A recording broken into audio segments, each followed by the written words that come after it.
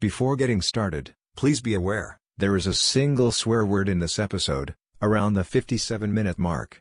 Listener discretion is advised.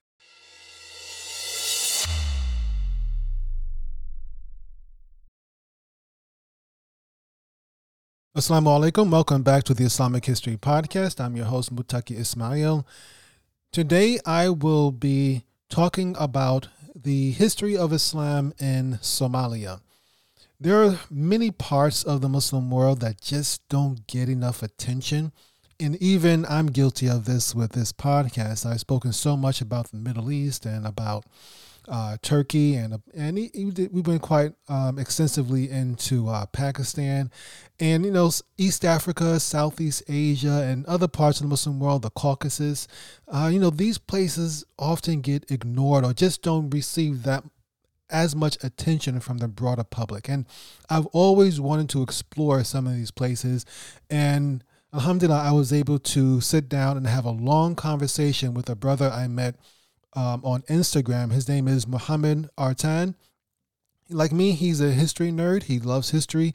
He's based in London, but originally from Somalia. And we'll get into his story his background, everything as you listen to the episode, to the interview. But this was a great conversation. It was very fascinating. If you love history, if you like details about history, this is going to be a good one. This is a long episode. I want to warn you about that. It's about 2 hours long. So this may take some time, so be comfortable with this. Get comfortable and absorb it. There's a lot of information here, but it is very good and very fascinating. You're going to learn so much, inshallah, about Somalia, about Northeast Africa, about Islam, hopefully as well.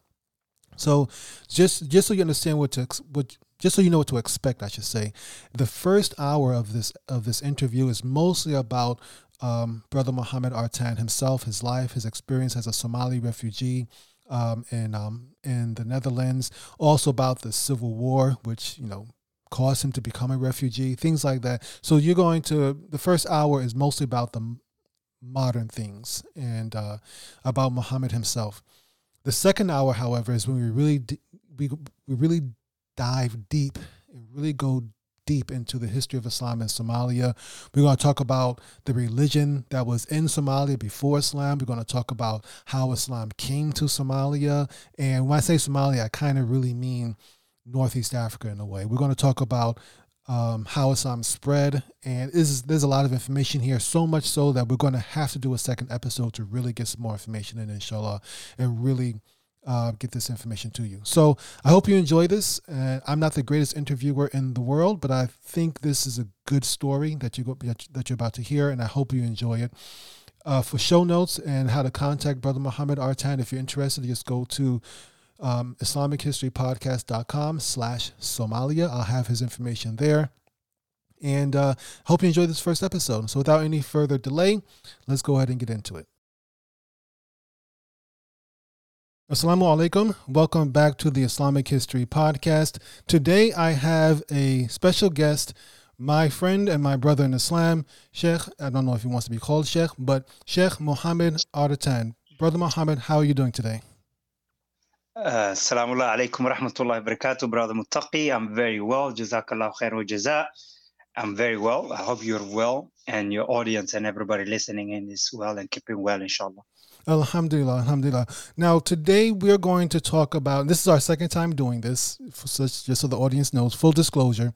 We're going to talk about the history of Somalia, more, not the entire history of Somalia, but mostly Islam in Somalia. And that's because you, Brother Muhammad, you are actually from Somalia, and that's where I want to start from. First of all, where are you right now? I am currently in Leicester, in the United Kingdom. Okay, all right. But you were born in Somalia, is that correct? Yes, I was born and raised in Somalia for the first decade of my life also. I left at the age of 11 years old on the onset of the Somali Civil War, which was 1991 and 1990s, basically. I was born in a small village, small town in what is modern day border town between Ethiopia and Somalia, called Abudwaq. It's a small, sleepy, reddish town because the town is very red soil. Beautiful, serene. Have childhood memories at the age of 4 or 5 living, and we then moved to Mogadishu and settled in Mogadishu, and then lived there till 1991, somewhat 1990, 91. And that's when we left, and that's when the Somali civil war broke out. And then we traveled via Kenya to the Netherlands. And yeah, that's my initial life at a young age, being born in Somalia and living the first decade of my life in the Somali Peninsula. Okay. Now we're gonna talk a little bit about the civil war that precipitated or that forced you and so many other Somalis to leave Somalia. But how long were you in the Netherlands before going to the UK? So I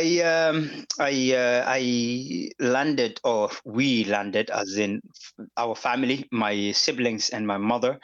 We landed in 1991, sometime 24th of December. On a sort of very whitish winter day. For a kid who obviously is born in Africa and raised in Africa, who's never seen snow and probably seen it in a movie or a CD here and there, it was a shock, to be honest, because we came via Kenya, Nairobi. And so the warmest thing, or the coldest what we experienced and knew, was probably African spring or something like that.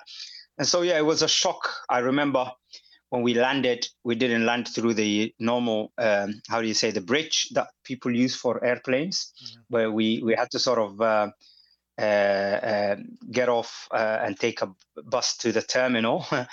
And I remember actually seeing the white landscape and completely being shocked by it, because in the back of my mind, I used to hear like, oh, yeah, we're going to white man's country and white people's country.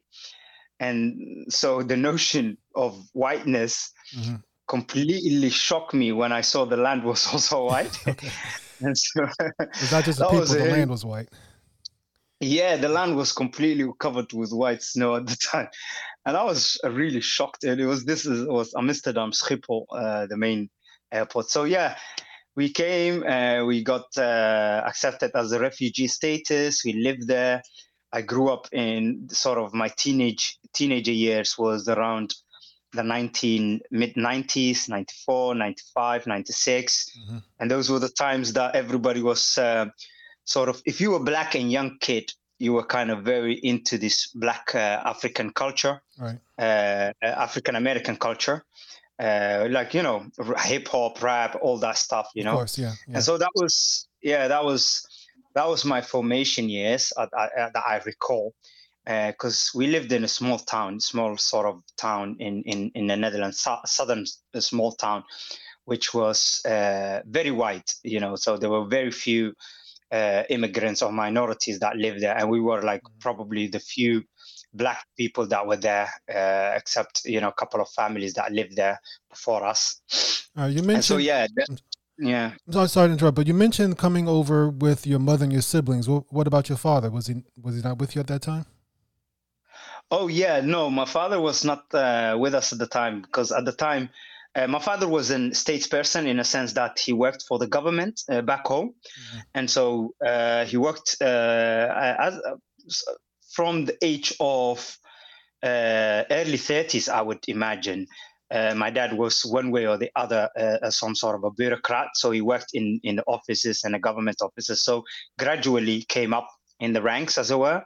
And when the Civil War broke out, he was the governor of what is today probably the second largest economical hub in Somalia, which is known as Jubaland. It's a whole province and area with a capital city of Kismayo.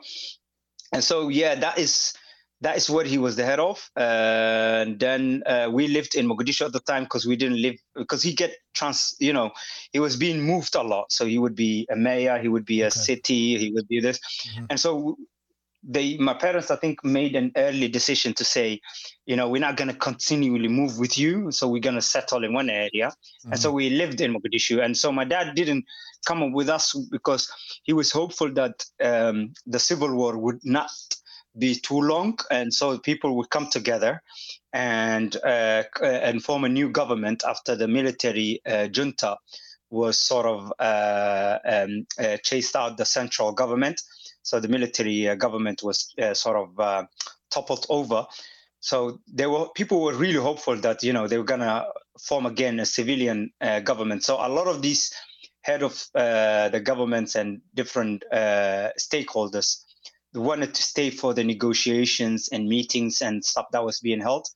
But my dad therefore stayed behind for that, and we left. And so when he gave up that things were not being basically rekindled, as it were, and mid 94, 95, he joined us in Holland. And my father couldn't hack, to be honest, at the time, because you can imagine, right, Brother Mutaki, that someone who worked in a specific capacity almost all of his life, to come now at a senior age, in 60s probably, and then be a immigrant, a refugee with no skill set or skill that he can employ in that country. Right. He's treated as a somewhat second-class citizen, because obviously you're a refugee, and you have to learn a whole new language and everything. So I think my father, above anybody else, couldn't cope living that life, to be honest. Was there any problems with, I hate to use the word assimilating, but did you have any problems living in a mostly white town and being one of the few, or perhaps the only black people there or people of color there? Did you have any problems with racism or discrimination or anything like that in Holland before, whether before your father came or anything like that, or you mentioned being a second-class citizen, so I can imagine that. I know how we treat immigrants here in the United States. How did it feel? Let me know any bad experiences or good experiences or neutral experiences in growing up in Holland as an immigrant. To be honest, I would not. I would be lying if I said everything was rosy and wonderful, right? And I would be also exaggerating if I said everything was horrible and horrendous. But there was a level of assimilation in Holland specifically. I don't know other Western countries because I haven't experienced that, So I remember in living in Holland, there is no subtleness to the assimilation. It's really pronounced. It's out there. So you're expected to assimilate. Mm-hmm. You're not expected to, you're utterly expected to sort of live your culture, your identity, your language, your religious belief. Literally, that's somewhat expected. So even people that you knew for decades sometimes, or people that you knew for years on end, might be neighbors, might be people who you studied with, their parents, whatever, they would start sentences with, in Holland or in the Netherlands, we do this way. I'm like, who are you telling? I grew up here. Like, you don't need to educate me on how you do things in Holland. You see, so things like that is sort of looking down on someone. That type of culture. Like, you're always being educated on the norms and the culture of that was really out there. Also, you were also expected to. Professionally, as well as culturally, as well as identity and dress-wise, and the way you thought, the way you spoke. Growing up in the mid-90s, we were not allowed to speak our languages. We were not allowed to converse. We were not allowed to in public, I'm talking about even, right? So we were not allowed these type of things. So people will say, oh, why don't you speak Dutch? Why don't you speak Dutch? Well, when you say... Hold on, Mohammed. You say you weren't allowed to. Does it mean that the social pressure forced you to hide it, or was it like the government said you couldn't do it? Yeah. Well, it's top down, right? So the government might not have a law enacted that says no one is allowed to speak that language, right, or their own language stuff. Okay. It's nothing clear cut like that. but to the point where people are expected not to use their languages. They're not expected to show their cultural sort of the affinity with their cultural background and their identity of home and stuff. So they're expected to completely abandon and leave and start this new life as part and parcel of this new society that they embraced. And so they had ridiculous holidays that if you just raise your eyebrows, like, so they have something called Zwarte Piet. I don't know whether you've heard of it. It's Saint Nicholas. They have a cultural holiday in mid-December where it's like how do you say? It's like Christmas, right? Right. Sort of Christmas. The only difference is the Saint Nicholas, who has elves that are working for him. This guy has black little young kids or black adults that work for him, right? Right. So I don't want to put it the wrong way. So he basically has. I'm going to get tarnished for this, but he has like black slaves working for him, basically. Yeah, well, that's where the historical context is. It comes from that story that he used. It's based on an historical element where Saint Nicholas used to have black slaves and black workers, and they used to basically help him with everything. And so kids are young on taught with every year this holiday, and everybody sort of dresses and paints their face black and everything else and whatnot. And so this is a scary figure that approaches kids and says, so, and parents say this to their children. They're like, if you don't do well this year, or if you do naughty, if you're like that, Saint Nicholas is gonna come, and he's gonna the black Pete is gonna come, or in Dutch we say that is Zwarte Piet. Zwarte Piet will come and he will take you, and you will become part of the workers of the Saint Nicholas. All these type of things, right? And kids and adults get a black face and everything. This till today they did it. There was a big hoo-ha of people demonstrating and saying, like, come on, we live in 21st century and you guys still doing this holiday. And they're like, attached to it. No, this is our culture. This is one big thing with Holland as well. Yeah, I've heard of some of these stories. You heard, especially after the George Floyd incident last year, some of these the blackface that they did. And I didn't know it was. I didn't know you had grown up around that stuff at that time. But I remember people talking about how this was offensive to many people of African descent. So yeah, it's been slowly sort of moved away from now, but it's a form of attacking Dutch culture if you start raising any negative, if you had any negative question about it, you would be seen as someone who is going against the Dutch culture, right? And so, subhanallah, I remember those growing up with this stuff. And I also grew up in the time where sort of, what do they call it? The skin, what is it called? The skin, skinheads, right? Okay, yeah. Those Nazi skinheads and white supremacists and stuff like that. Yeah. Yeah, they were very prevalent at the time. So very pronounced. Like, they had their music, they had their looks, and they called you black, they shouted at you. This was very, very pronounced. It was like the hip thing to do. As if you were young, if you were white, very few people stepped out of that. I remember growing up with some of my friends who were Dutch and white. Subhanallah, we were close, very close, and we would, have similar cultural, how do you say, interest, music interest, what is it called, the entertainment and everything else. We would play football together, but those were very few. The majority of them would be proper skinheads, right? Oh, okay. And I remember, constantly being in in fights and everything else and stuff until, funnily enough, Black African culture or African American culture became so pronounced through the hip hop culture. Right. So the Tupac, the West Side and the East Side tiff, as it were, became I think that became somewhat a bridge for a lot of the young who were white and immigrant or black, because everybody started adopting that culture. Mm-hmm. and people started slowly changing. The music started changing and all this type of stuff.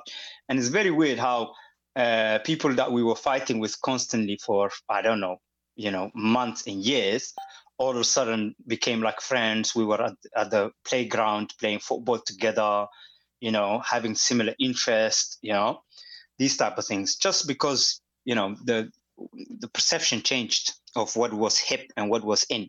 Right. One thing I'm impressed about is that obviously you speak multiple languages. Obviously, you speak English.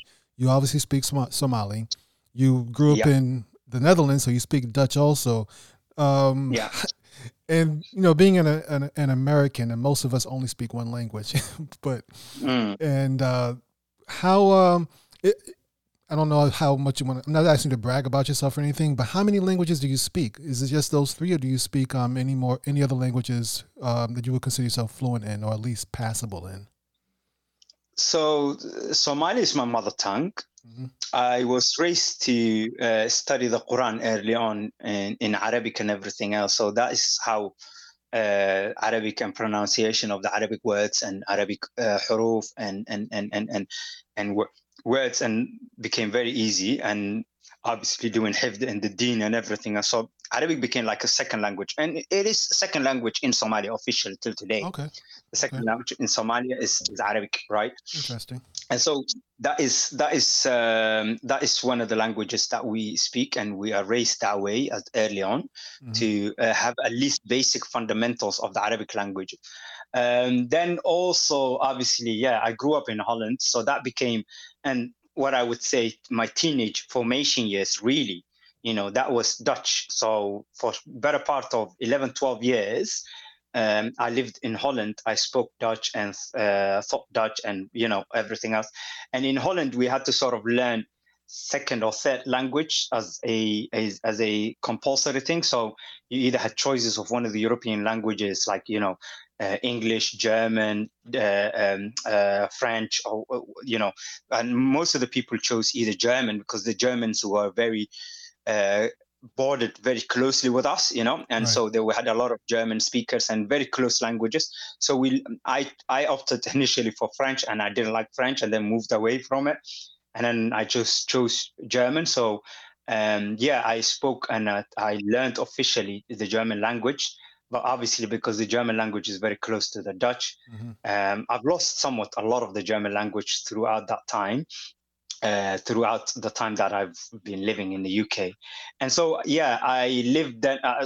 Then I also, English language. So I would say, conversely, I can speak 4 languages. That's good. Alhamdulillah. When I was, I'm African American, but I studied in Senegal in West Africa, and most of the Senegalese I knew spoke multiple languages. Of course, they spoke the local dialect, Wolof. But the government, because it was colonized by the French, most people had to learn to speak French just to get along in society. And of course, a Muslim country, they also learned Arabic, and many of them took classes in Arabic, so they had to speak Arabic fluently as well.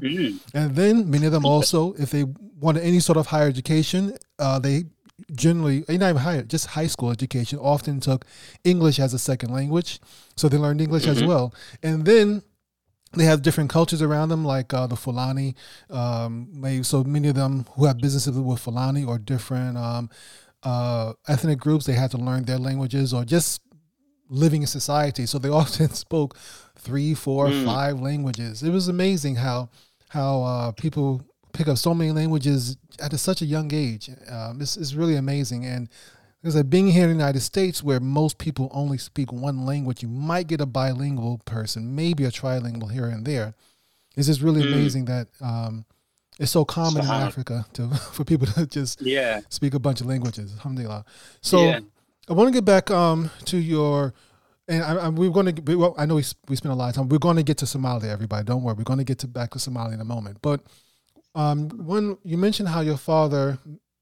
And if I'm exaggerating, if I'm misrepresenting it, let me know. He may have gone through a certain depression after coming to the Netherlands. He was a government bureaucrat, a very important person, lots of responsibility. And so now in his elder years, he's basically dependent on the government or dependent on other people. How did you guys get by during this period of time? Your father, of course, most likely did not work for the Dutch government, for the Netherlands government.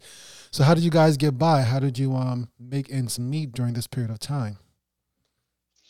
So there is a phase initially that we were on, which is obviously refugee status, because we want immigrants, right? Because immigration to migrate somewhere has a specific rules and specific regulations attached to it, and obviously that comes with sets of a rights, right, and responsibilities. Whereas if you're a refugee, it's completely something else. It's a complete different conversation, right? And so we were refugees at the time, and so we were kind of expected at first to learn the language, to live and become part of the society. For the first 2-3 years, sort of learning the language, the culture, living in what they called camps, right? Refugee camps. So you live in refugee camps. I wouldn't call camps, because one of the beneficial things that I remember from there, it was like, a holiday resort. We literally lived in a holiday resort as camp, right? So one of the beautiful memories I have early on is like having access to swimming pools and, facilities to horse riding next door, things like that, Wow, okay. So because it was a luxurious refugee camp, I suppose. Yeah, exactly. Because the Dutch government was very new to this, I think, refugee element, because every government was taking sort of percentage of the Somali refugees, and because of the civil war. And so I think probably the Dutch government hasn't really prepared for it adequately on those sort of things. So people ended up living in hotels, ended up living in holiday resorts and stuff. So that's how initially it was. Right. And then we moved away from that, and then we got allocated to a house somewhere in one of the southern cities that I told you about. We lived in a province called Gelderland. And so Gelderland is south, basically South Holland or South Netherlands. And then so we lived in that town called Wageningen, and then we grew up around there. And then so it's a small community. And so because your mother or your parent does not have any professional capacity or professional skill set. She was stay-at-home mother, and the father is not in the picture because, as I said earlier, my father was not there in early on, and so it's just us learning. So the state sort of take care of you. You see what I mean? So there was like a benefit system where you lived on the government's dime, basically, or money. And then my father came, and then when my father came and tried to sort of get used to it, he couldn't get used to it. The first year or so was very tricky for him because he couldn't settle, he couldn't have a routine and everything else. And so he ended up traveling a lot. So he ended up leaving the city and going other cities in Holland to sort of meet people that he knew from back home that also dispersed all around Holland or Germany or, nearby European countries, right? And then somehow he ended up in Leicester, United Kingdom, and he loved this place. He kind of sort of fell in love with the city because it had a Muslim environment. It had a lot of minority groups that were living in the city. People had masajids. We never saw that. You couldn't see like masjid. We have a little prayer hall back in our town, and the prayer hall was like open only on Fridays, and then sometimes it would not be open at all, because obviously it's a private place, someone else is using it, so it's for business, Right. And so whenever they decided to open it, so things like that. But then he comes to Leicester and people are wearing hijab, people are wearing jubbas and khamis and everything else, and women are wearing niqab and jalabib and stuff, and it was very awkward because and my father was like, oh, let's move to Leicester. He kept coming back. Like, let's move to Leicester. And we're like, what for? It's like, oh, the deen, the culture. I was like, yeah, that's another city in Europe. What's the point? Because you can't imagine something you haven't seen. Right. And unfortunately, he kind of quickly developed a liver cancer.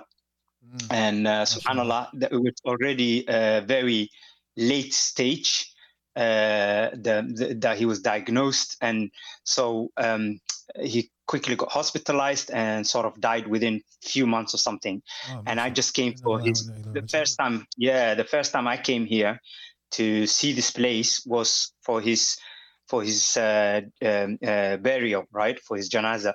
And so when I came here, I really fell in love with this place as well, because then I really, it hit home what he said about this place. So I wanted to come and move here, and I just quickly went back to my job in Holland. I told my boss, like, listen, I'm moving out. I give you 30 days. He was shocked. My colleagues were shocked. Everybody was like shocked. What are you doing? You got bewitched or something? Now I was like, no, I'm leaving. I'm moving out. So I moved out after a month, and I went back to Leicester. Okay. And I've been living here since then. This was 2003. So yeah, I've been living since 2003 here. Okay. Is there you mentioned there's a Muslim community in Leicester. Is there a Somali community there as well within the Muslim community?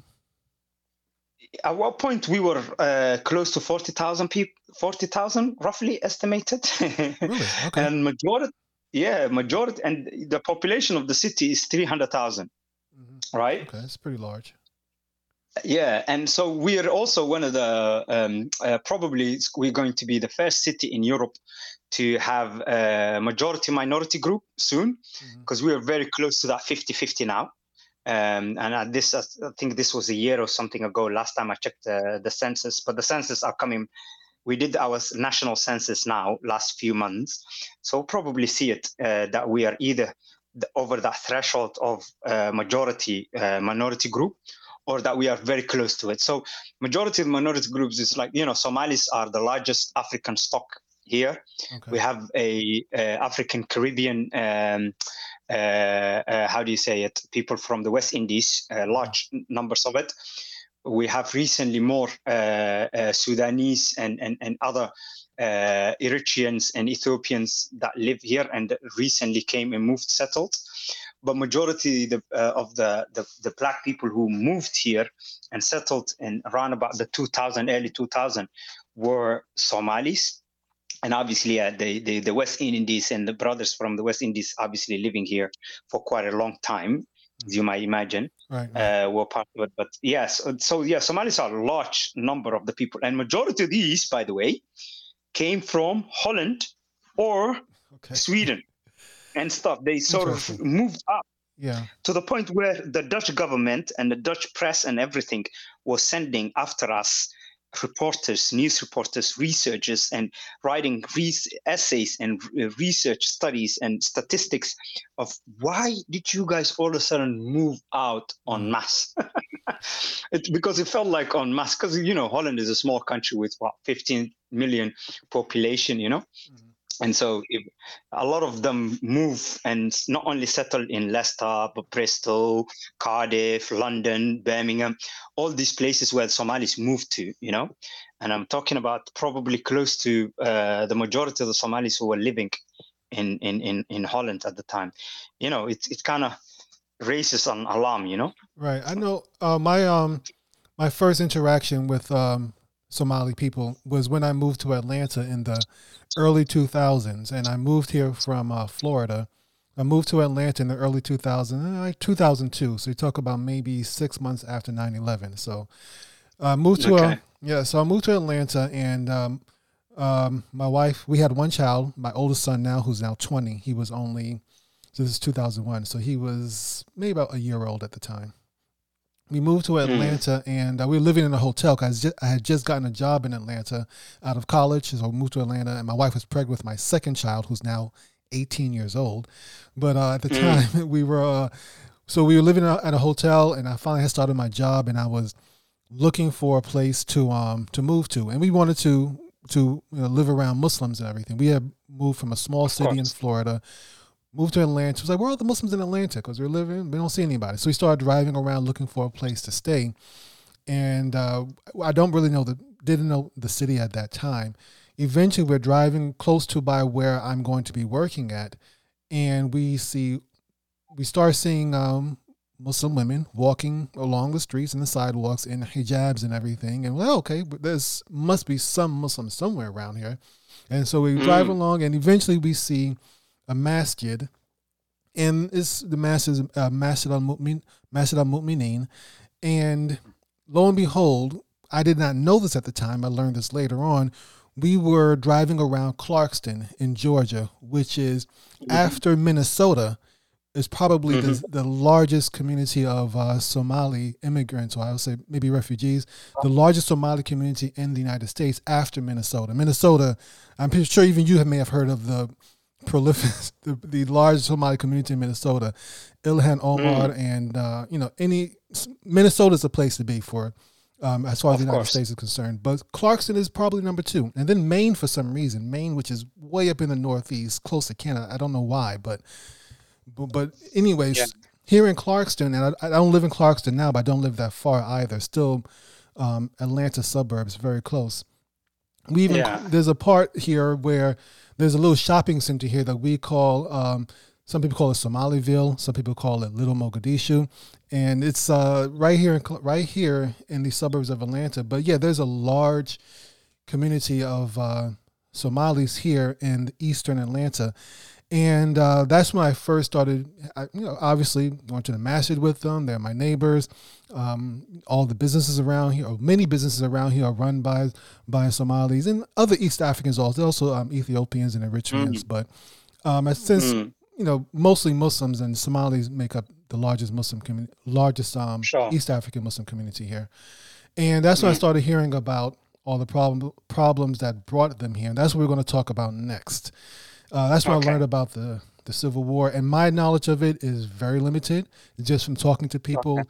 And some of my coworkers were I know one brother, he told me about some of his family that had been killed there and everything. And I tried, we talk about it, and I'm always nervous to get too far into it, 'cause I don't want to drudge up bad memories for people, and I don't want to be insensitive either.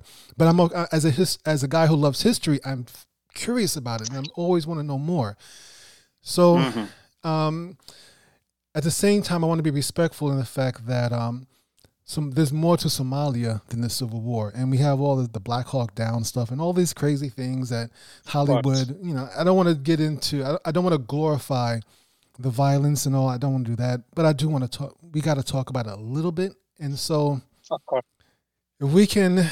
One of the questions I wanted to have, and we're going to get deep into the history of Islam in Somalia.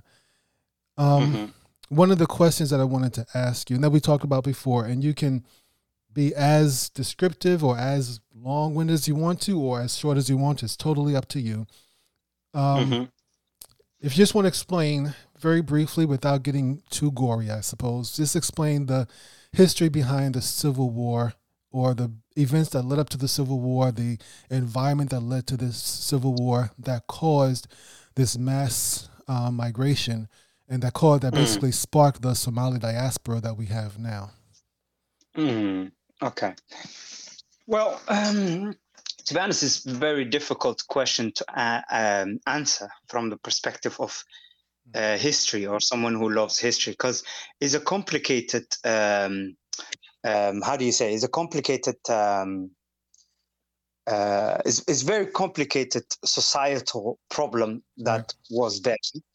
And I don't want to do it injustice by saying it was caused by A or B or C, despite people actually preferring that type of option, because there's a lot of academic papers written on it. There's a lot of stuff that's being generated.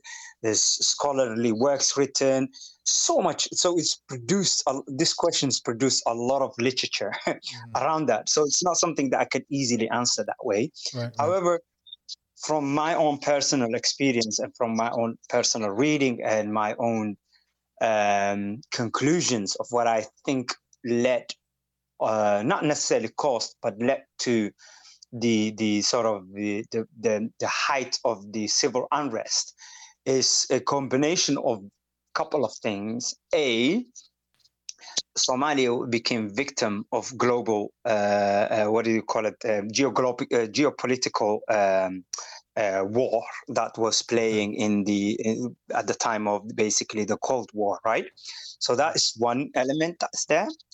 B, obviously, complete and utter failure of economic system back in Somalia. So the whole economic system kind of sort of collapsed, and Somalia was at that point somewhat living on hands out, and so there was economy completely collapsed, and political instability.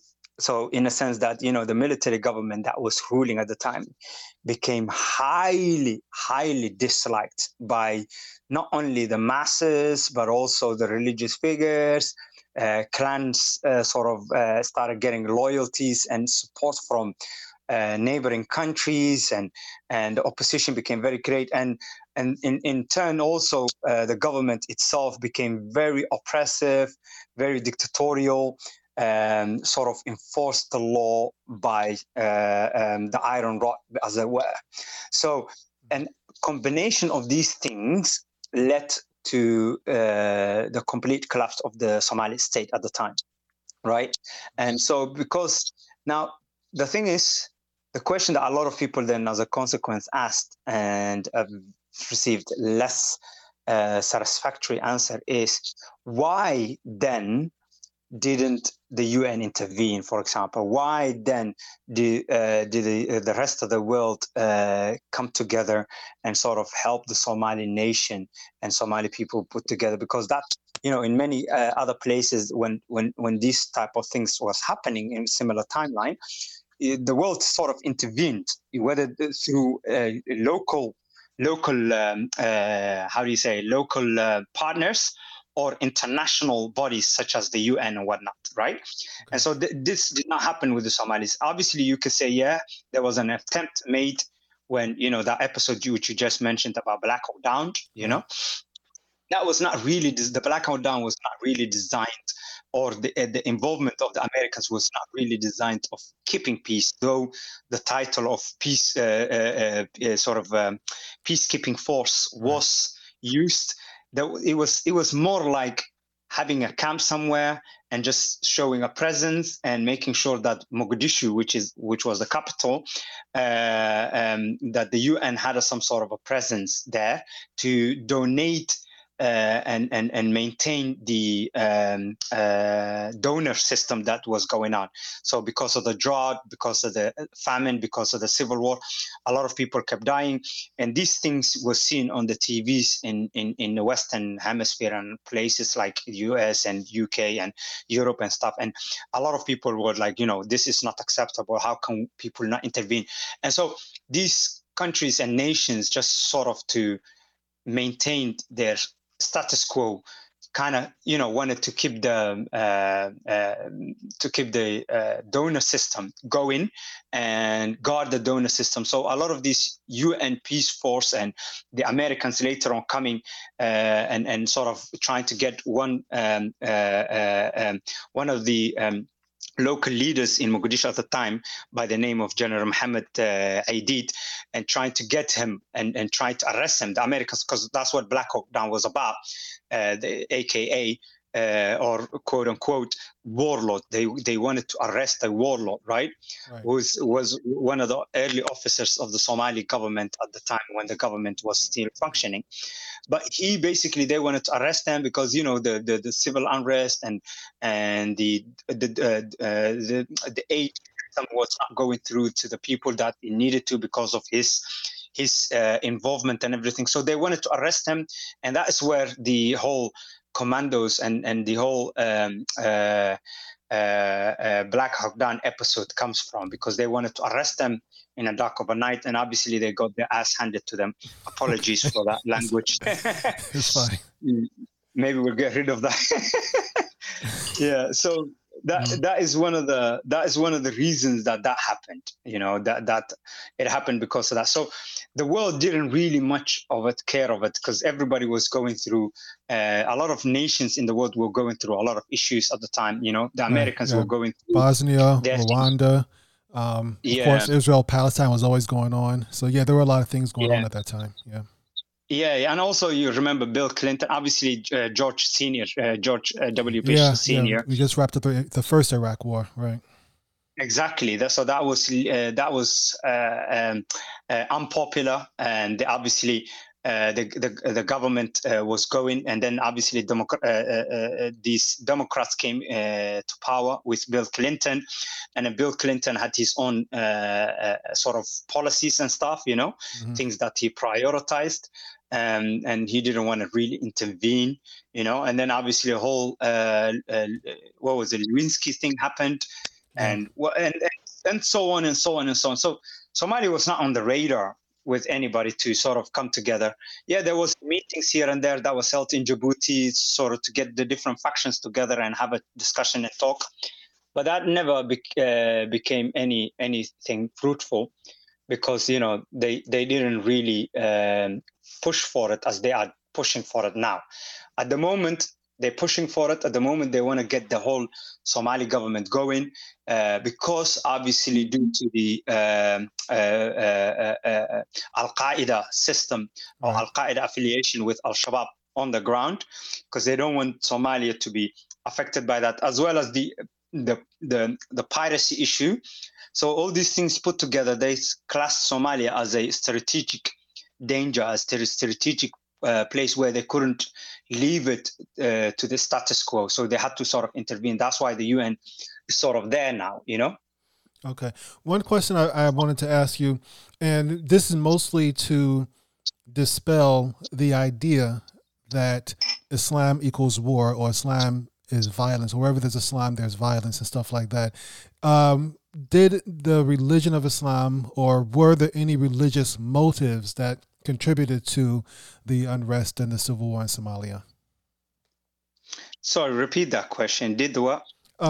This is mostly to the anti-Islam crowd that tries to portray the idea that Islam equals violence, or wherever there's Islam, there's violence and there's warfare in so many Muslim countries.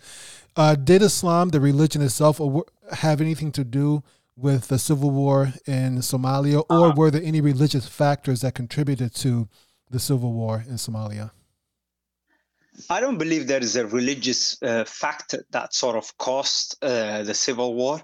There was a religious element that was part of the unrest. And like anything else that we mentioned earlier on, there was a clan factor, there was economic issue, there was an sort of a dictatorial and oppressions issue level, and there was a geopolitical issue that was going on between Russia and the United States, what was the USSR at the time, because the USSR had a base in Somalia and was a close ally to Somalia until they switched places with the Ethiopians, and they supported the Ethiopians, and so the Somalis became a de facto non-friendly country, and so Somalia switched a camp with the Americans, and the Americans were not really invested in Somalia in that sense, so they didn't help it, Somalia as much. So all these factors and elements were there in terms of the unrest, and that included obviously a religious element, whereby scholars that returned from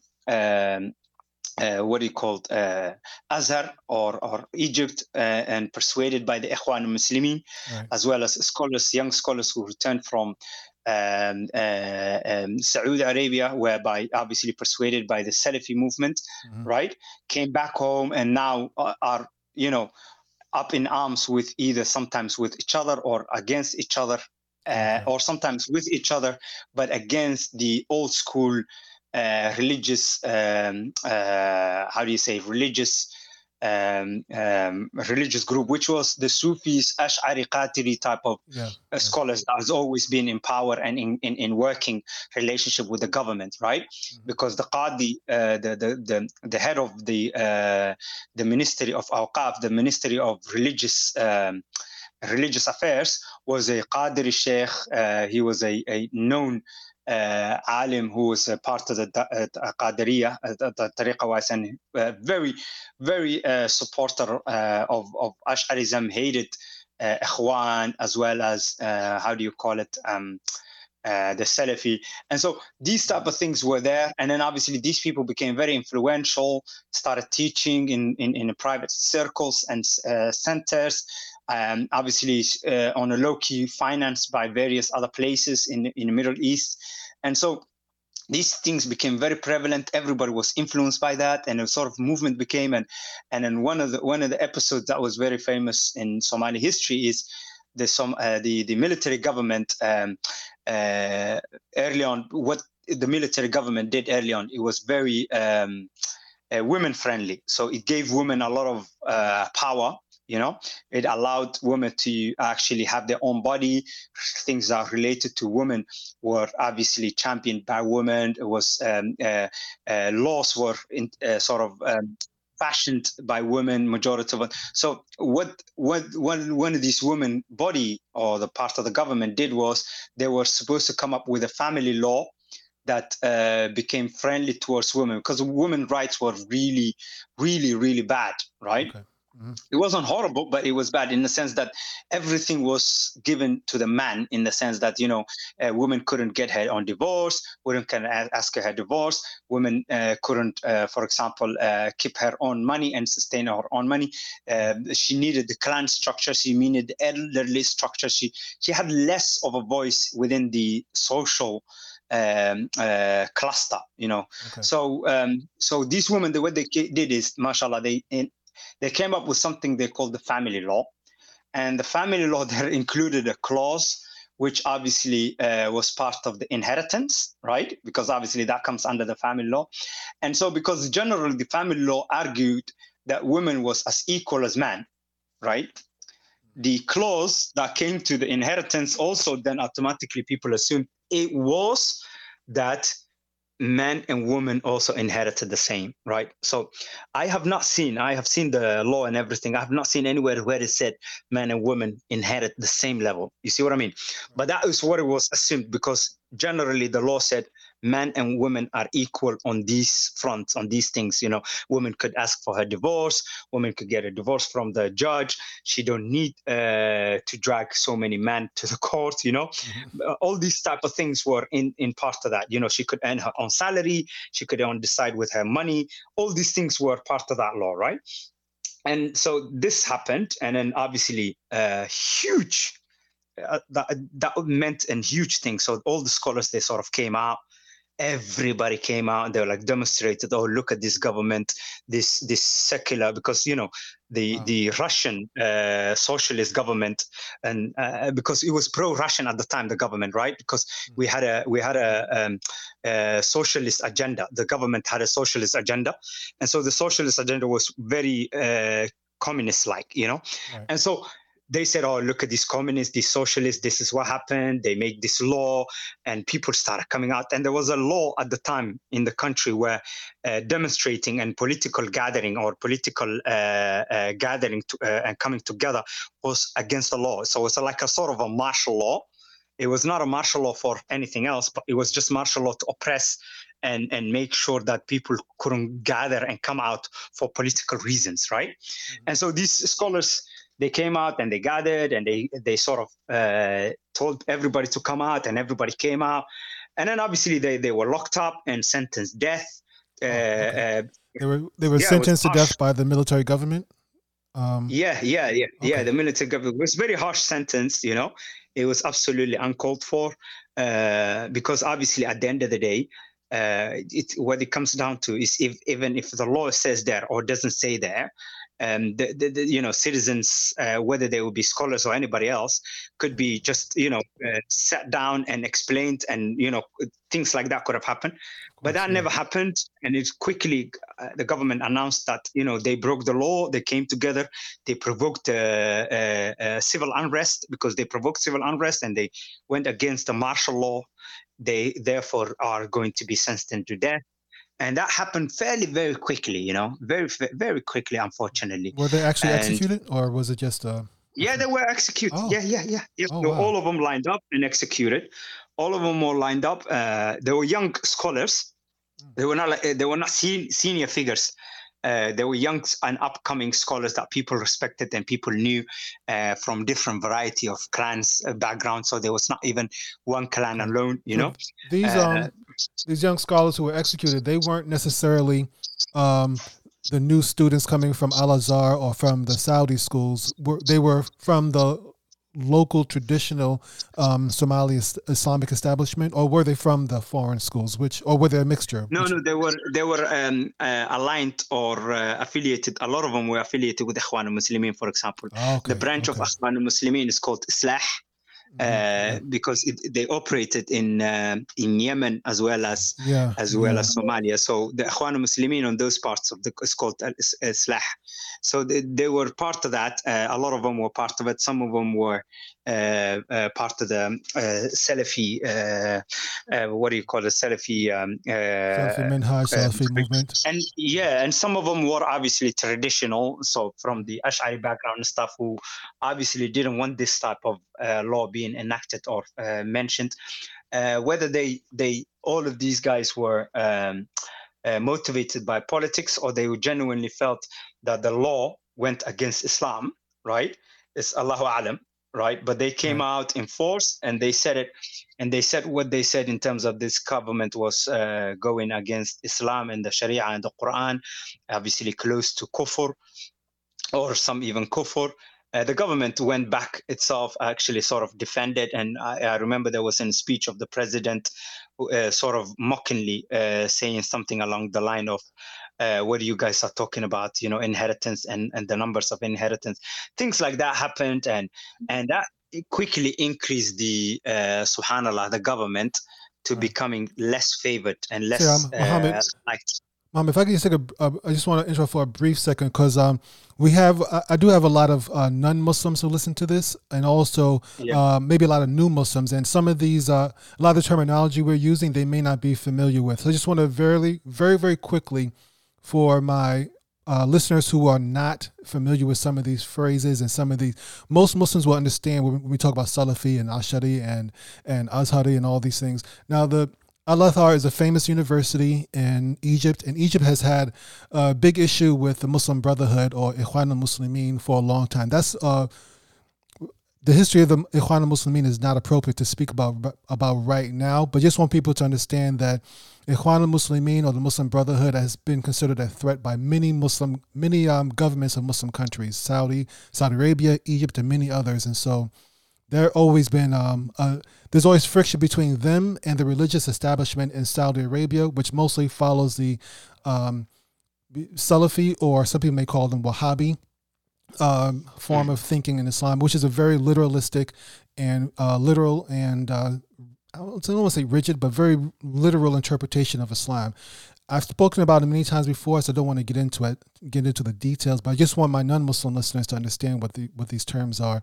And finally, for lack of a better phrase, is Ash'ari, or some people, Sufi is really not a very broad term, but still, these are kind of the opposite of the Salafis, where they kind of take a very spiritual understanding of Islam, and it's more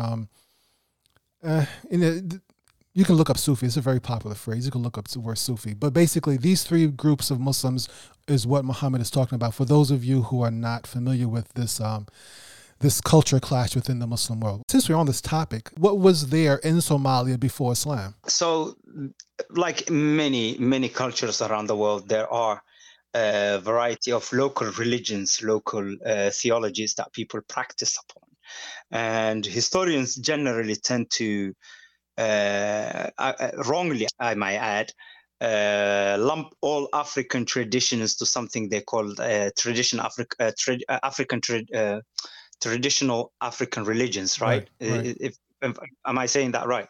Yeah, we spoke about that when we discussed the Islamic kingdoms in West Africa. We spoke about the TARs and traditional African religions. You're on the right path. Yes.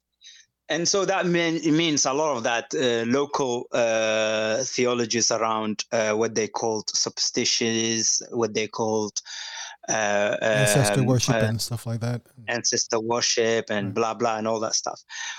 People are actually moving away from that, because obviously it's very superficial and very degrading in a sense that, cultures that have been around for millennia, that all they know is ancestral worship and sort of these type of things. It's basically regurgitating similar narrative of, the Hamitic curse, that type of thing. Yeah, yeah. Where Africans are quite, good for one thing, and laziness and whatnot.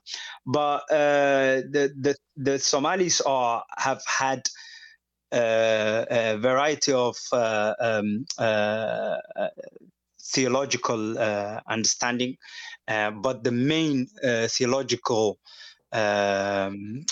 practice, or the main theological belief system that they had, specifically, we're talking about Somalis. By the way, I need to sort of explain something here. When I say Somalis, I really want people to sort of situate themselves that when I say Somalis, that you should not just have an image of this concept of that Somalis are culturally, linguistically, ethnically one people, just one thing. That's a lot of the times what people get. That's what has been sold to us in terms of when people are telling histories, when colonial scholarship have been writing history about Somalia and whatnot. This is the type of narrative that has been pushed out. Even the Somali government have this been pushed out and sort of, slowly drilled into us to the point where we think Somalis are one, in a sense, linguistically, culturally, ethnically, that we are completely one. We're not.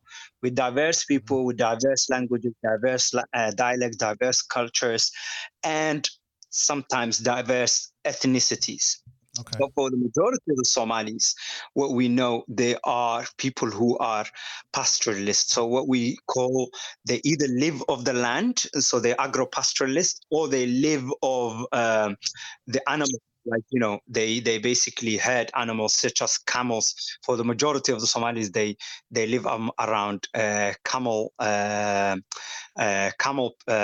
nomadic pastoralism. They live on the land and they travel extensively and stuff. And so these are the type of Somalis that I'm talking about when I'm mentioning. There are other type of Somalis which are people who live in the coastal areas. They have a slightly different cultural persuasions. They follow different norms, and sometimes also they have a different ethnic background. So they might be newcomers to the land. They might be in there for a millennia. They might be in there for 800 years or 700 years, either from Arabian Peninsula or other parts of Africa, right? But for the most part, what we're talking about here, and when I'm saying this, unless I otherwise qualify, the Somalis I'm referring to are these pastoralists that we know as the Cushitic people that speak the Cushitic languages. Okay. Anyway, gotcha. Coming back to the question that you asked. So these people, these Cushitic peoples of the Somali Peninsula, these pastoralists and Somali pastoralists and nomads, they've had a religion that is called nowadays Waqiya, or they worshipped a belief, or they had a deity that they worshipped was called Waq, right? Mm-hmm. Now, even to the point where in Somali language, a lot of the times we have words relating to Waq in our lexicon or in our language, right? Although for most of the part, we really do not know where that word originated from and how it came to the Somali language, but we are quite sure it is a Cushitic word, meaning that the people of Eastern Cushitics, such as the Oromo, the Afar, Rendile, the Sah, all these people are people that live in the Horn of Africa, right? The Somalis, all of these people are people who have sort of different, similar cultures. They have a similar lifestyle. They look similar, but they have obviously different, they speak different languages or different forms of the Cushitic languages. And so they had a belief system that was called the Waqi system. And the Waqi system is a theological premise where people worship one deity, one God. They call it, loose translation would be the sky god, or the god that is heavenly. Okay. So meaning a god, a being or a deity that is not within this realm. So that means in rough translation, that would not be someone that it's a statue or a demigod or a person that could be fashioned from a statue that people worship and ancestry on that type of things. That was not the the form of deity that the people worshipped, and it had its own rituals. Some of these rituals consisted of praying, rituals of gathering, for dhikr, rituals around having holy places, such as, and usually the holy places that these people had evolved or centered around these African large trees, these African kind of, what's it called, acacia or acacia or something, Okay. trees that people used extensively. So that those type of trees were seen as a form of a temple or a place where people could worship God, and come together and rest under, and a lot of the actually meetings and solving crimes and punishments and judicial system was always done under these trees as well. Worships were done under these trees. Ceremonies were held under these trees. So all these things are things that, as soon as Islam came, sort of people moved away from, and they changed the use for the new religion. So if people gathered around these type of temples and trees, then they gathered around masajids. And if people worshipped and prayed God at specific times, then they followed the 5 prayers. If people, for example, had a dhikr, and they came together to remember Allah subhanahu wa ta'ala, they then changed to this normal dhikr that they had. If people had ritual ceremonies, such as, I don't know, weddings and marriages and stuff, they followed what the Sharia basically demanded of them. And so I think quite a lot of the Somalis, it was very natural form of religion to accept and embrace and adapt and practice on. So Many this is scholars. something Yeah, that go you ahead. said is very interesting. So this religion, I believe, called Wak, or I want to say Waki, I think of the Surah Wakia. So I hope I'm saying the right thing. But so these early Somalis, I understand that that's probably overgeneralization to use the word Somali or to think of the word think of the Somali people as one ethnic group. I get that, but to make it easy, I'm going to use the word Somali just to keep it simple moving forward. Yeah, sure. They didn't worship idols or statues like the Arabs just across the Red Sea before Islam, or even the Africans maybe a couple of thousand miles to the west, or even the Egyptians, a couple hundred miles to the north. They didn't worship idols. Is that what you're saying? I just want to clarify that part, because it sounds as if they were worshiping an invisible God. I don't know how else to put it. I don't want to say they're worshiping Allah, but they're worshiping an invisible God, basically, that they couldn't see and touch, right? Exactly. So Waq is scholarly, linguistic scholars that specialize in these Cushitic languages mentioned that Waq roughly means to rise up, right? That's why they say sky god, because it's heavenly thing. So it means sort of to rise up. And sort of this then suggests its meaning to be in the sky, or it has some sort of a relation to a sky god, okay? So although this relation of Waq and is something of an higher noble deity that is not found on earth, that's not found within the earthly realm, that means then this is a sort of an invisible force that you cannot sort of fashion or touch or have a demigod for, or representative here on earth, right? Rather, this is someone that is up in basically in the heavens or somewhere else in that regard. So yeah, it means to rise up, and it means the sky god.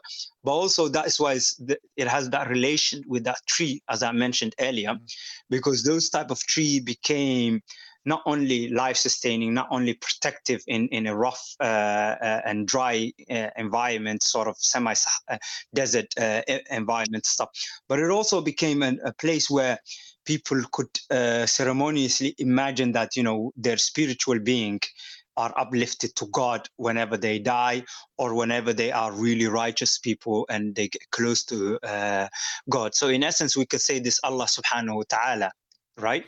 Okay. So there's this is fascinating to me, because now this brings up another question that I didn't have written down. So I'm sorry about this, but it just brought this question up. No. And it might be one of those difficult questions. And if it is, just let me know. But do you think that, because my limited experience with Somalia and Somalis comes from my interactions with them here in Clarkston, or here in Atlanta, and I can say that compared to many other ethnic groups that eventually adopt Islam, I don't see as much. Before I get to that point, do you think that there's similarities in not having to give up idols and having whether it's the acacia tree or something else as a focal point for gatherings? Do you think this made the transition from this pre-Islamic religion to Islam? Do you think that made it easier? And do you think it might have something to do with the almost 100% diffusion of Islam throughout Somalia? Do you think that helped Islam spread through Somalia so thoroughly? I don't want to say quickly, but so thoroughly? Yeah. I like to believe that. And I really think that is one of the reasons, right?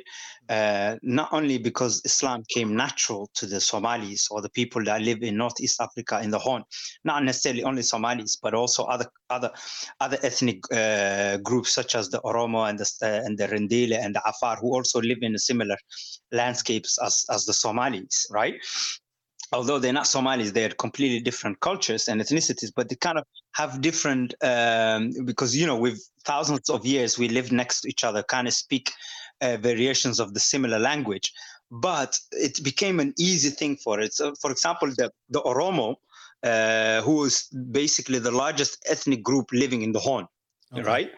Literally, the Oromo are the largest ethnic group that live in the Horn, who are also Cushitic.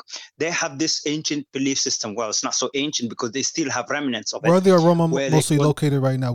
Just to give people a geographic reference, what country are they mostly represented in right now? Oh, the Oromo are located in a large chunk of the Oromo people live in modern day Ethiopia. Okay. Right, and it's actually there is a state within Ethiopia, because Ethiopia is a federal system like the U.S., like Somalia and stuff sort of thing. So Ethiopia is a federal system whereby they have now a whole state called Oromia. So okay. The people, they live in a large section, but a lot of the people also live in neighboring country of Eritrea, closer to the coastal cities, right? Okay. Some clans of the Oromo people live within the Somali,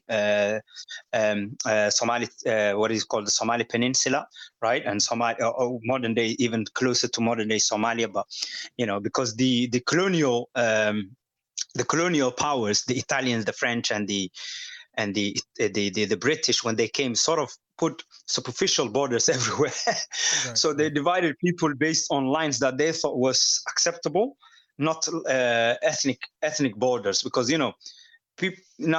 people get sort of cut off and separated based on modern national how do you say it, division that would not really.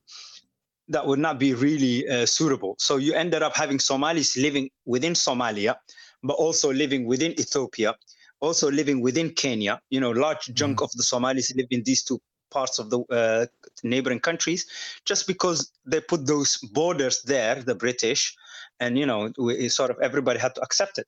But in any case, coming back to the point, the Oromo live in those parts of the Ethiopian, what is modern day Ethiopia, and they believe something called Waqafana. And Waqafana is a term derived from the Oromo word, which is Waqa, which literally means sky god. Okay. Or in another word, it means above all else. Mm-hmm. Okay.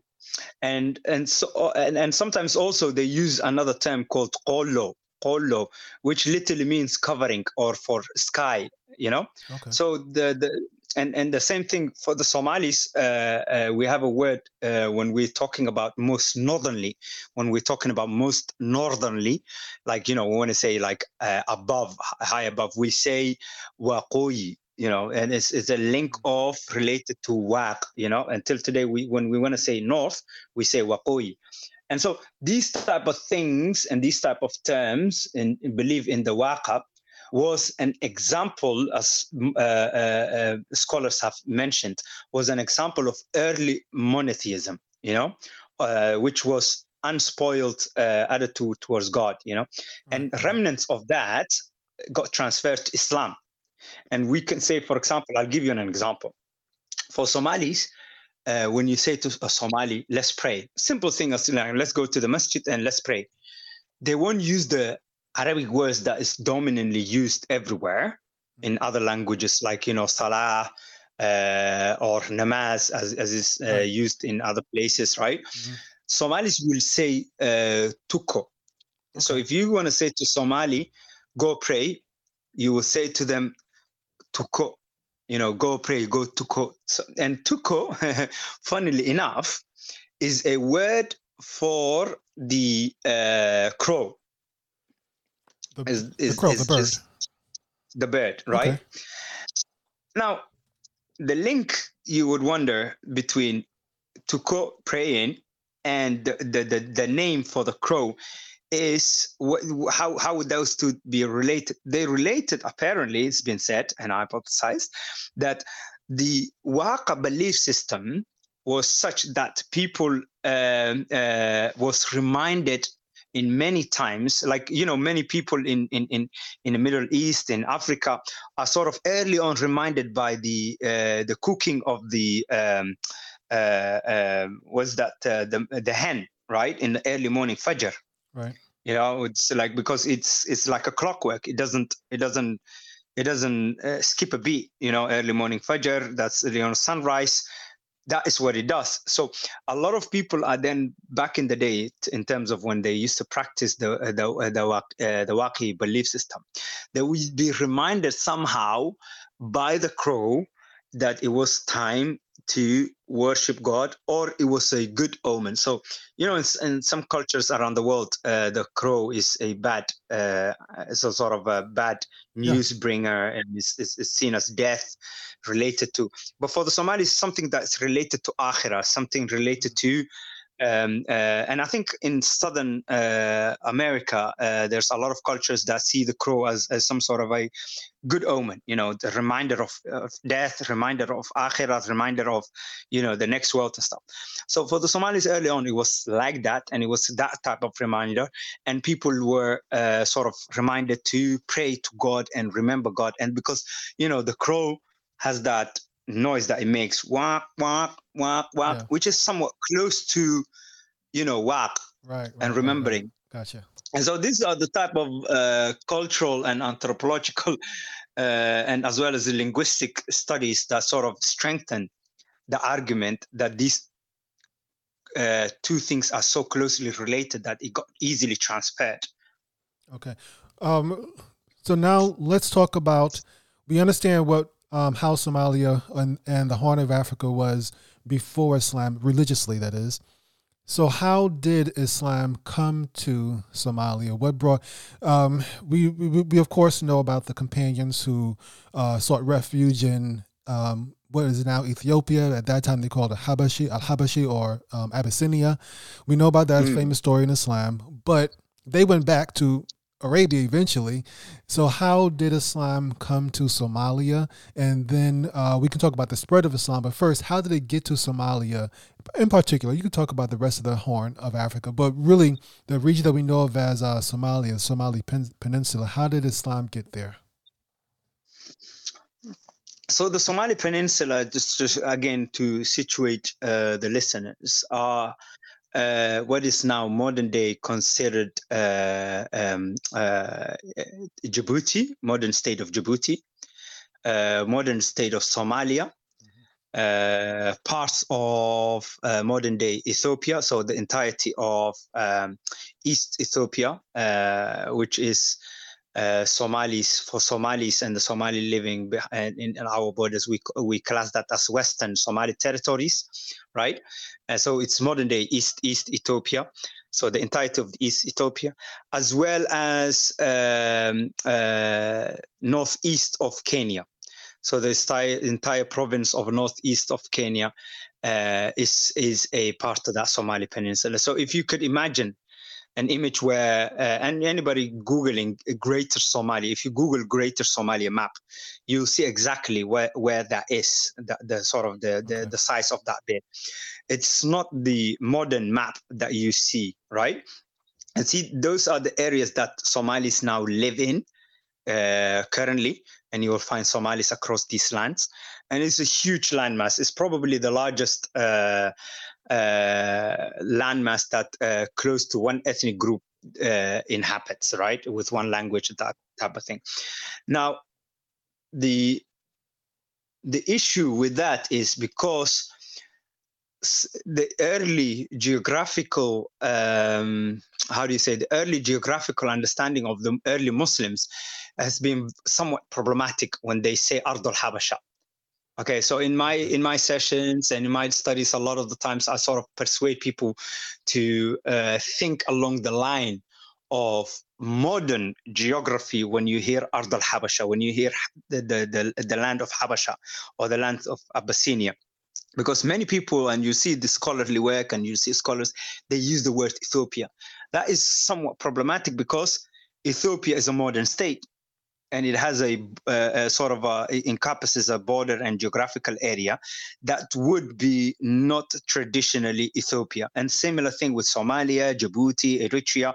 All of these things are modern constructs, right? Modern nations. And so if we would just move away from that and we just think about the geographical image or the geographical map of the early Muslims, then we get to realize that what they're describing is less of a geographical area, more of ethnic people, group of people, right? And so when we hear Ard al-Habasha, we automatically should just assume that for most of the time, geographically for us, that means Northeast Africa. So means Eritrea, much of Ethiopia, modern day Somalia, especially the northern bit of the entirety of Somalia, not including southern part of Somalia, right? Mm-hmm. All of that would be classed as Ard al-Habasha.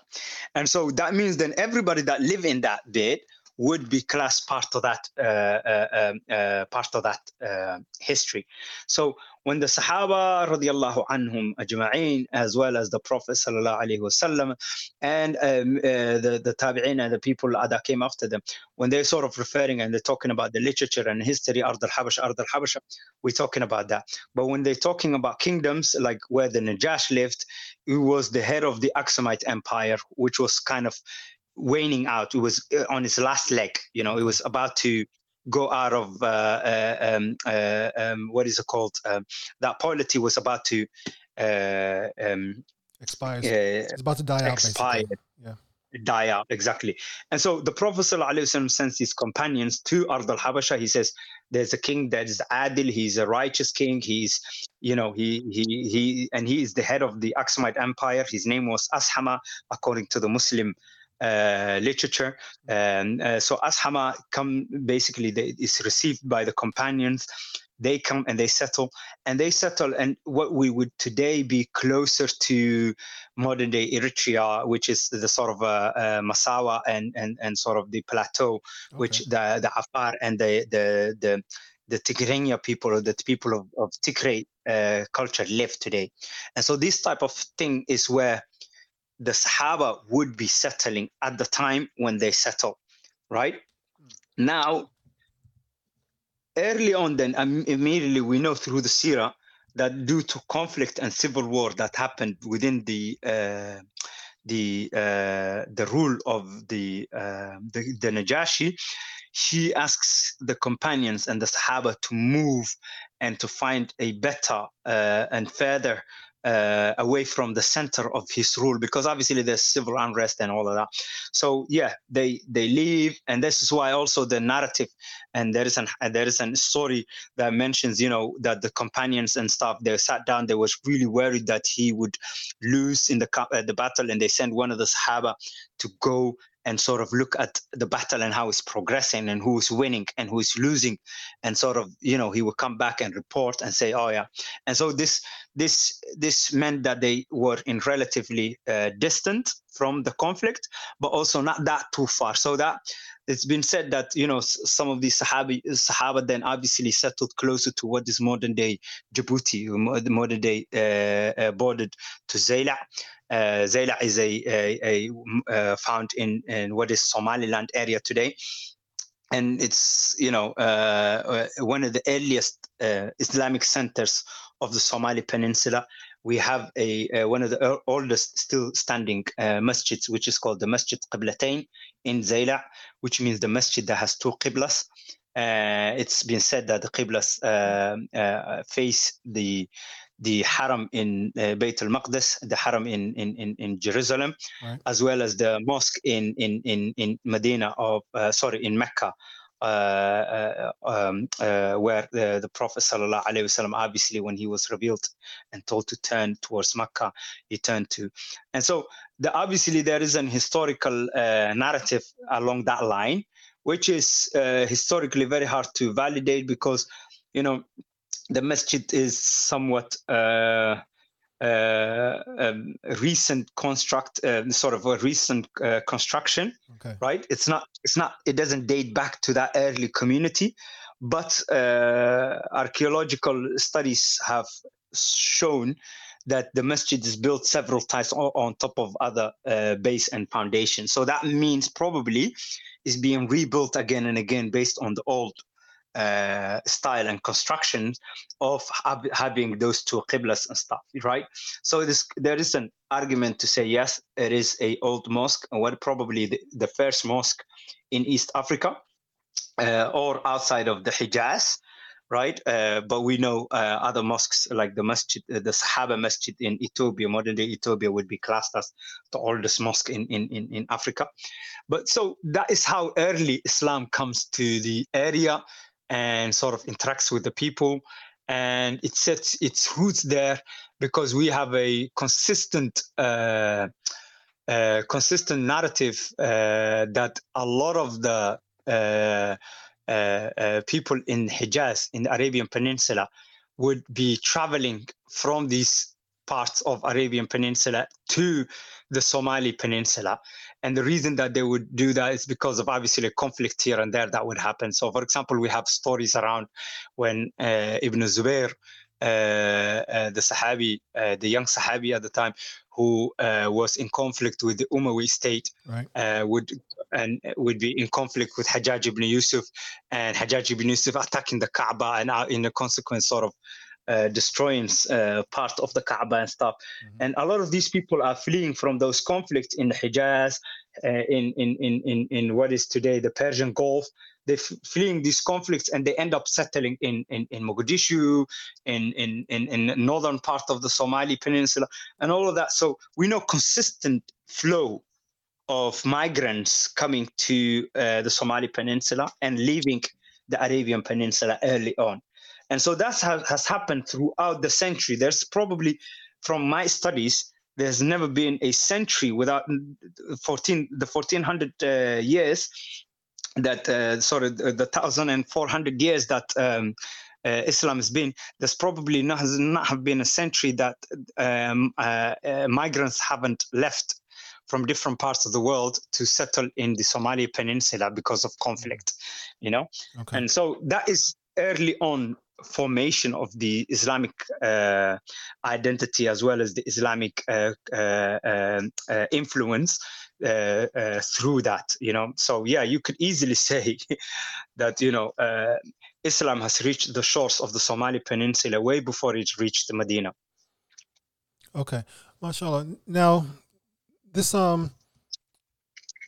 I guess once Islam comes to Somalia through these refugees from the early civil wars in Islamic history, first between Muawiyah and Ali, and then later on between, as you mentioned, Ibn Zubair and the Umayyad government, resurgent government, uh, led by Abdul Malik ibn Marwan, but his governor or his main general or the one who defeated Ibn Zubair was Hajjaj ibn Yusuf, if I remember correctly, in Mecca.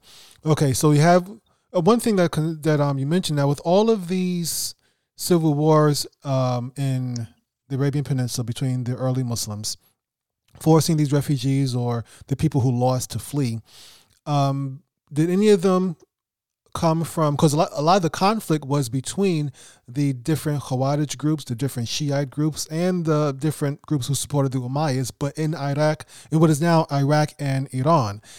Did any people from those regions, of course we know Yemen and Mecca, Medina, those parts that are close to Africa would come, but did any people come from these further regions that are closer to Persia? Did any Persians or Central Asians come into Somalia as refugees as well?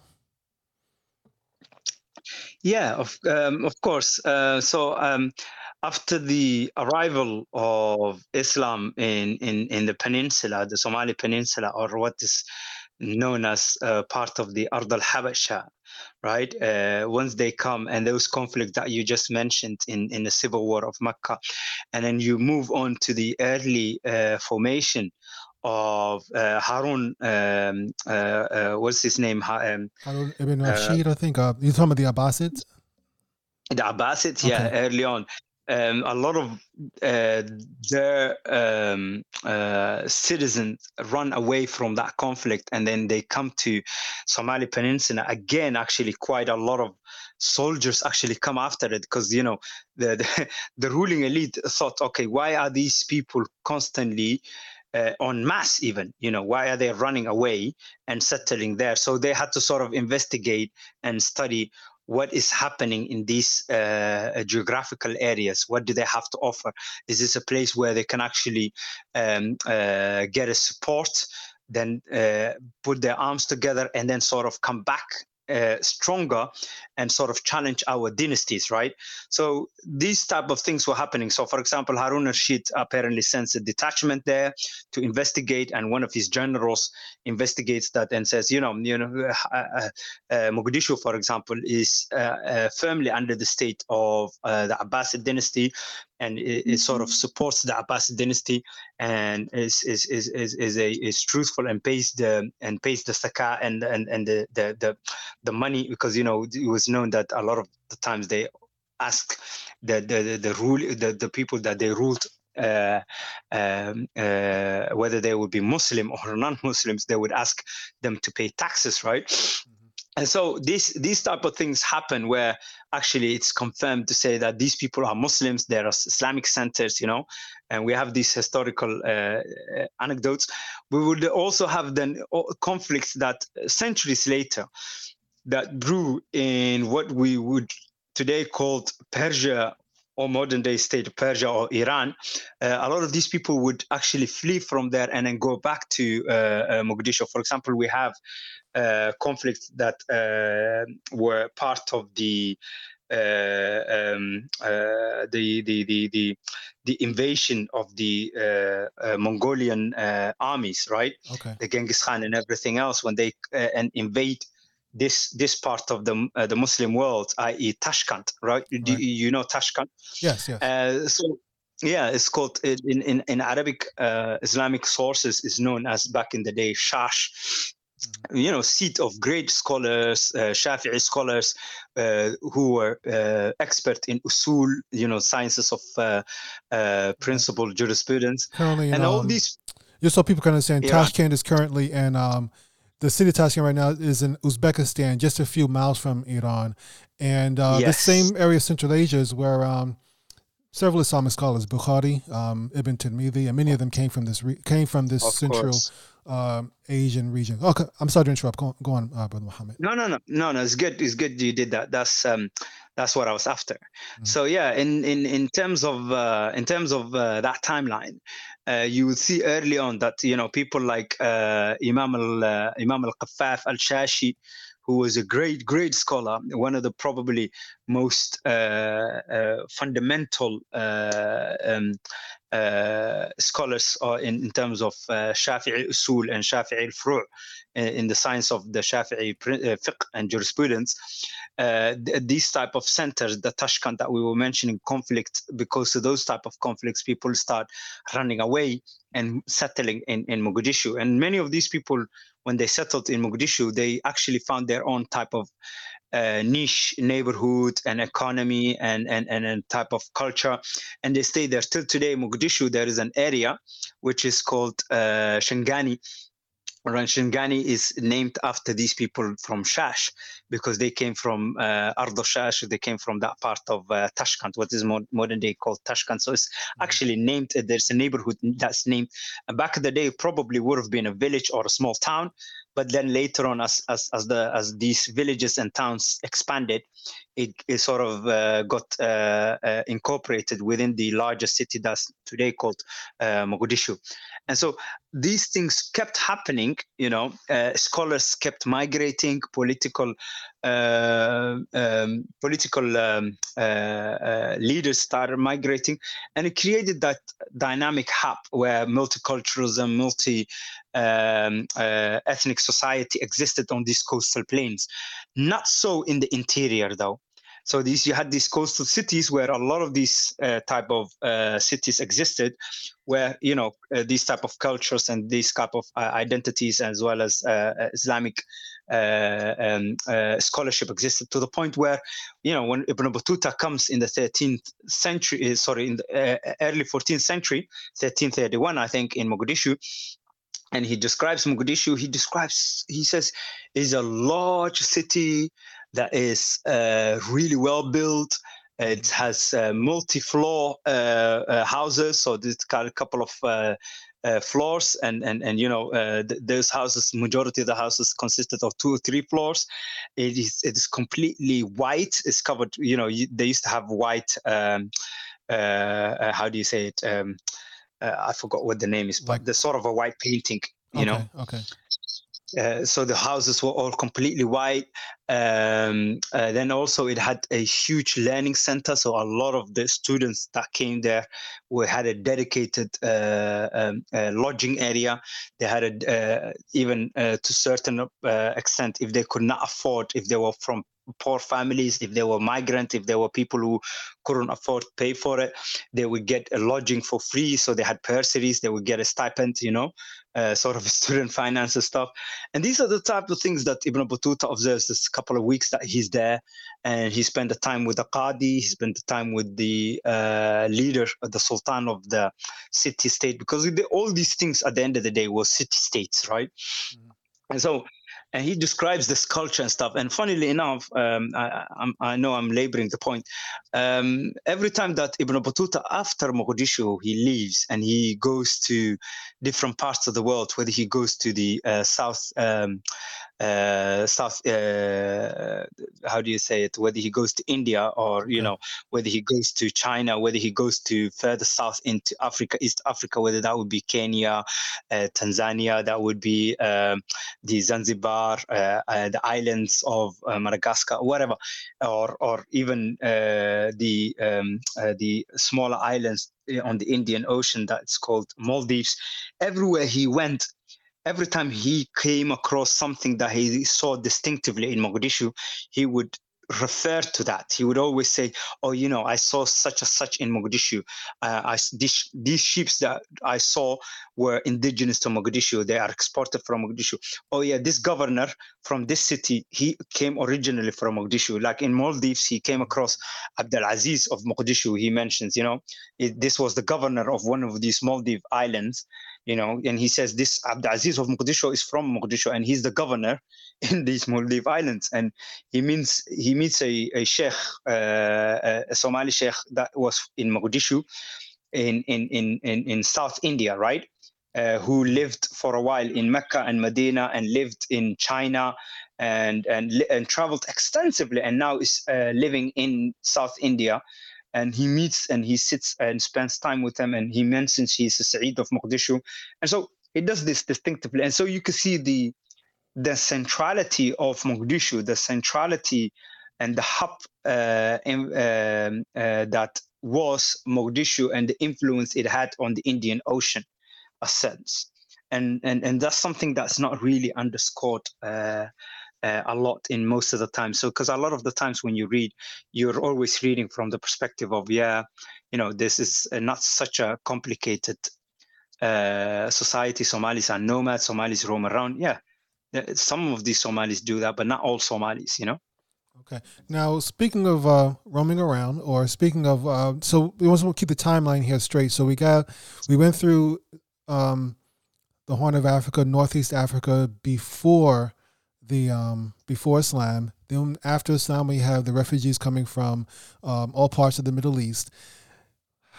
Once these refugees and scholars from different parts of the world are coming into Somalia and Northeast Africa, one thing I want to discuss is how was Islam spread throughout.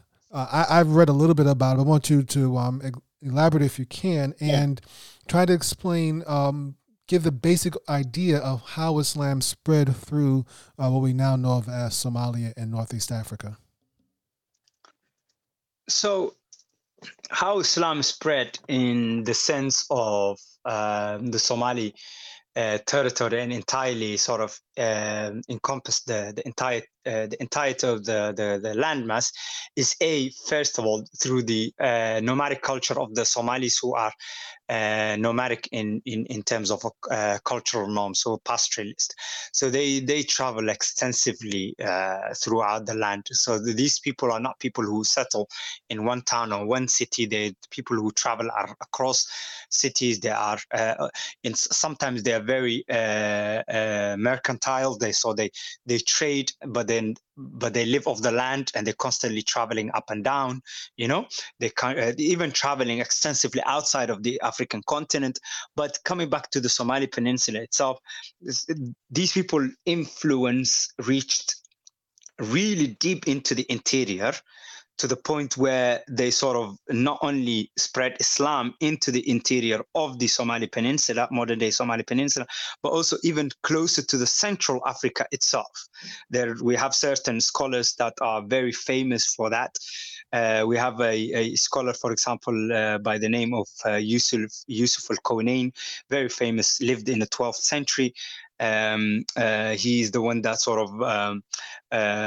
of eased people to memorize the Quran by Somalinizing the way that people do hifd of the Quran, the memorization of the Quran, right? Okay. So by saying, for example, I'll give you an example.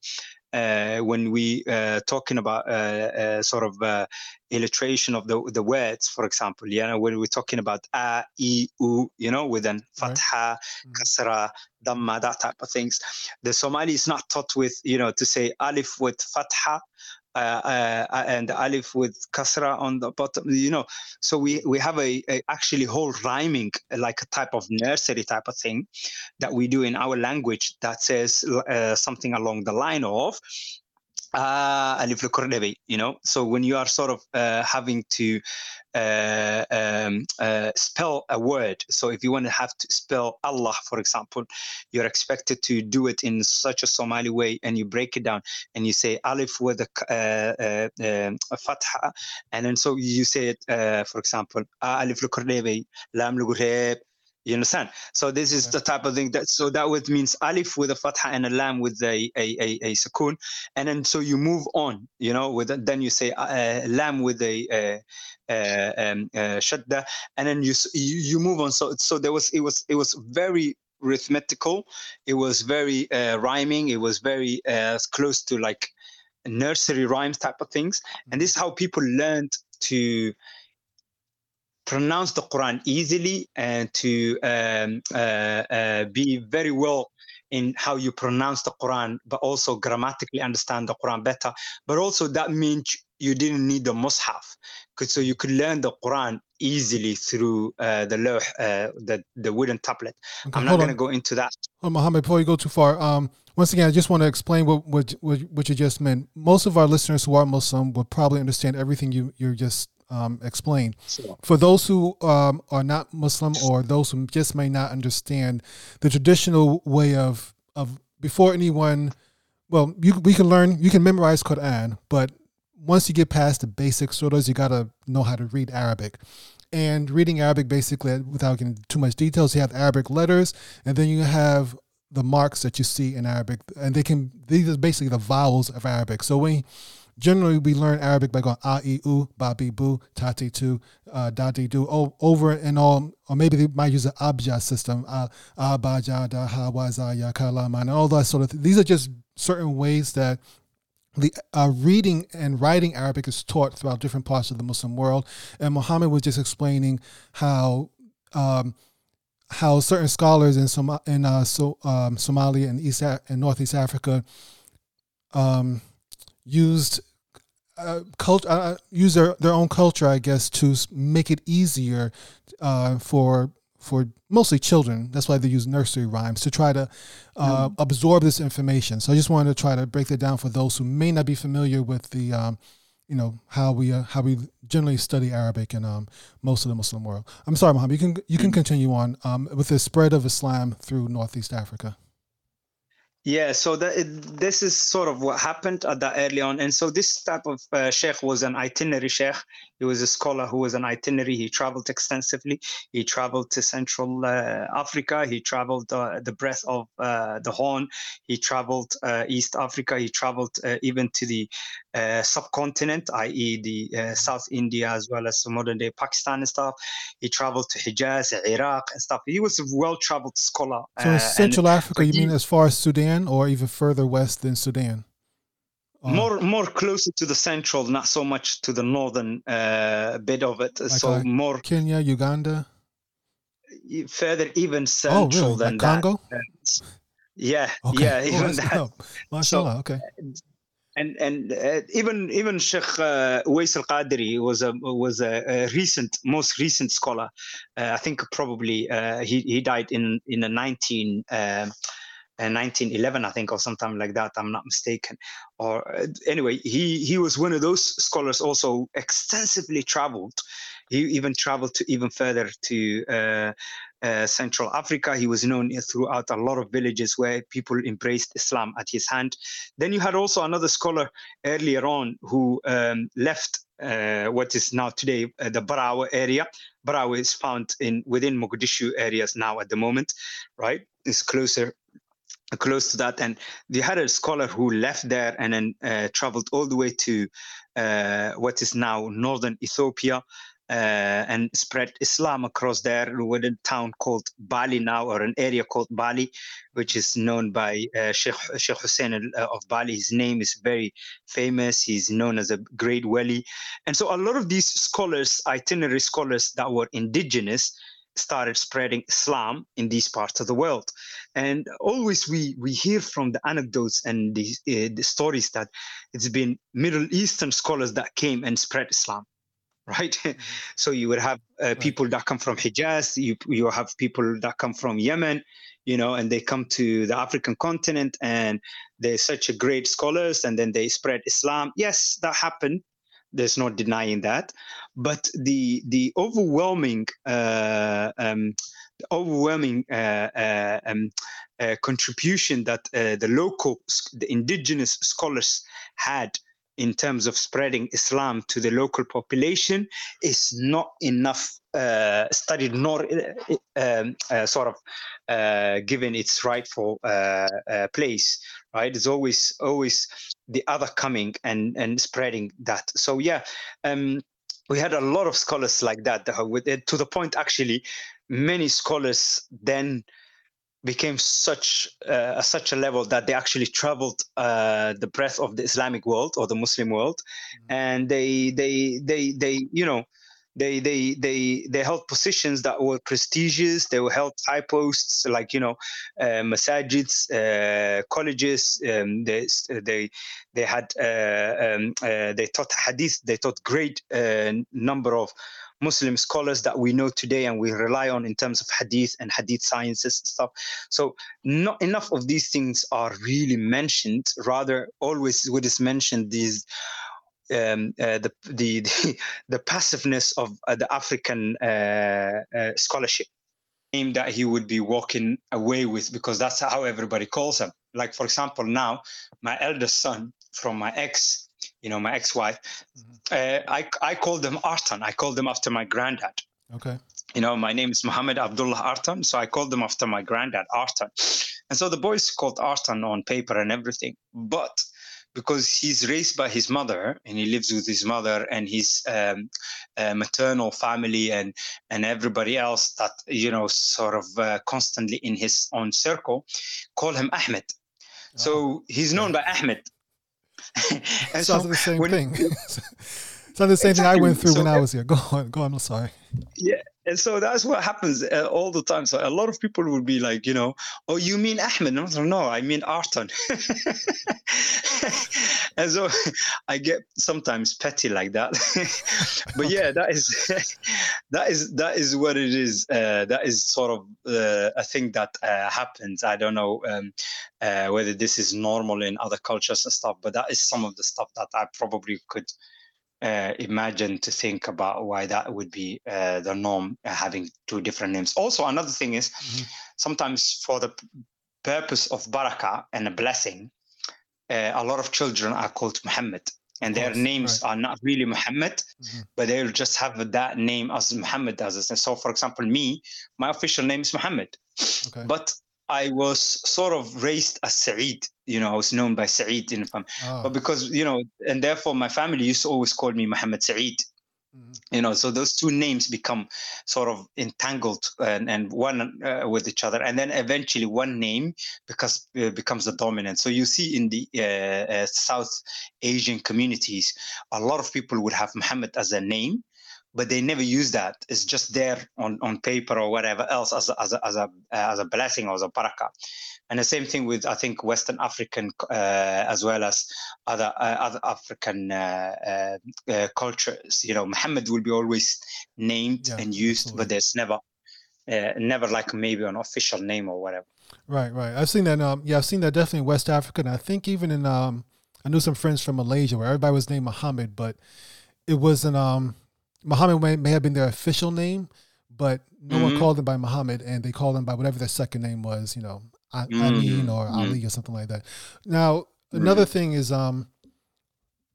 once again, I've lived most of my time that I've lived in Atlanta has been the eastern side of Atlanta, which has a large Somali community, but there are also a lot of Somali restaurants here as well. So I would say a lot. There's quite a few. And so I go to them sometimes. And in the beginning, I was surprised to find that they always included a banana with the meal.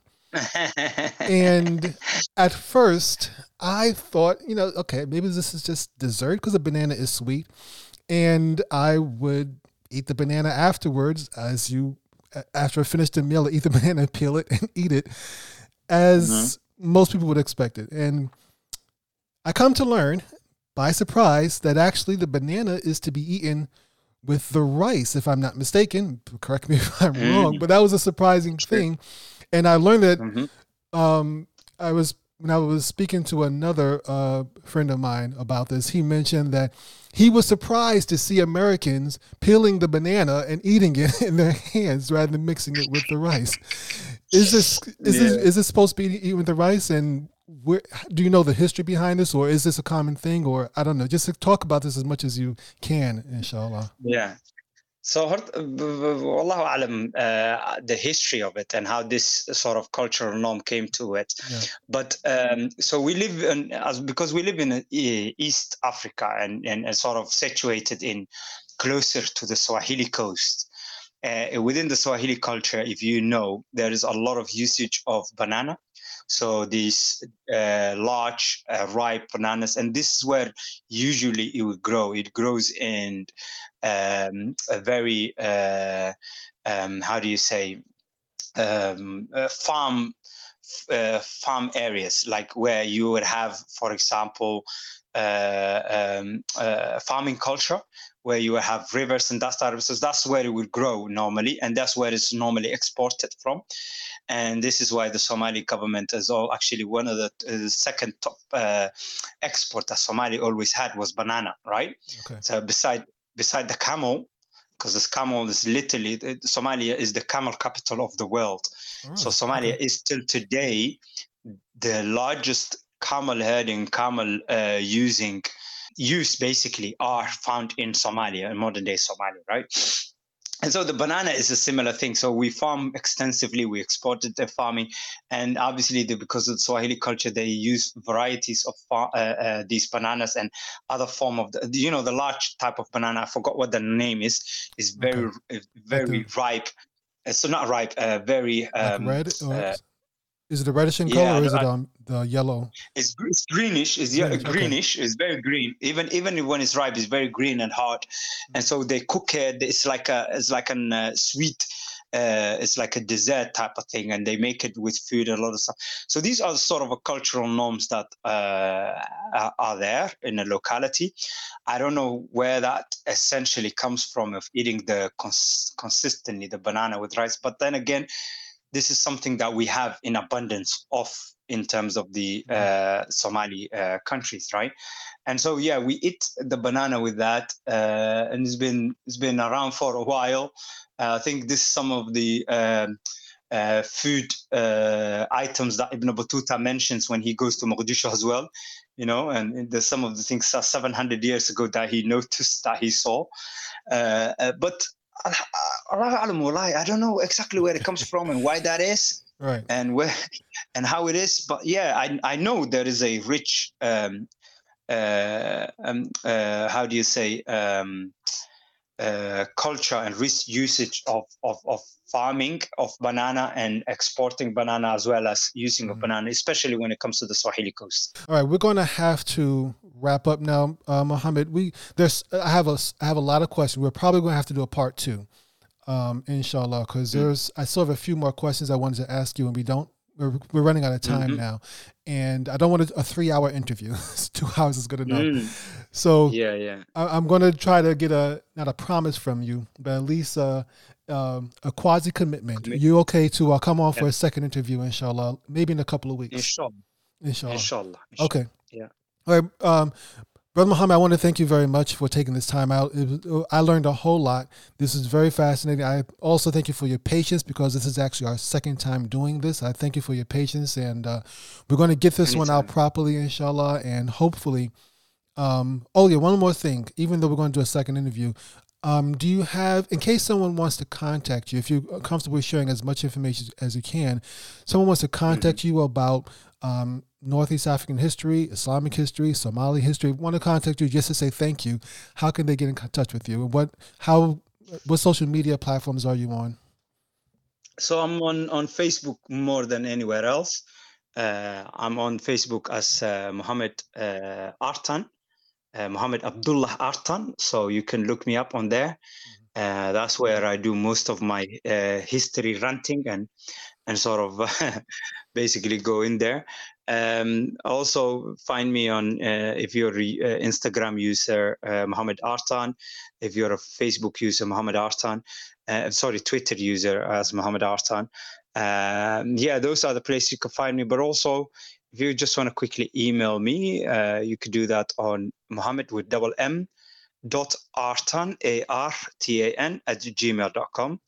That is a place where you can drop me an email, inshallah. Inshallah, where I can and when I can, I'll respond. But like I said, I do most of my ranting about history in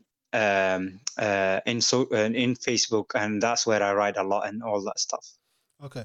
All right. Thank you very much, Brother Muhammad. We're going to, we'll include those links in the show notes to this episode for anyone who needs to go back and look at it. And the show notes should be IslamicHistoryPodcast.com/Somalia. I'll keep it simple. So Muhammad, until next time, inshallah, we will talk again, probably in a couple of weeks, get a part 2 because we have some more questions, and try to get some more information about Somalia and share this information with the world, inshallah. And I thank you very much once again for taking the time out for me. Okay. Jazakallah khair wa jaza, and thank you for having me. You're most welcome. Wa iyyakum. Assalamu alaikum wa rahmatullahi wa barakatuh.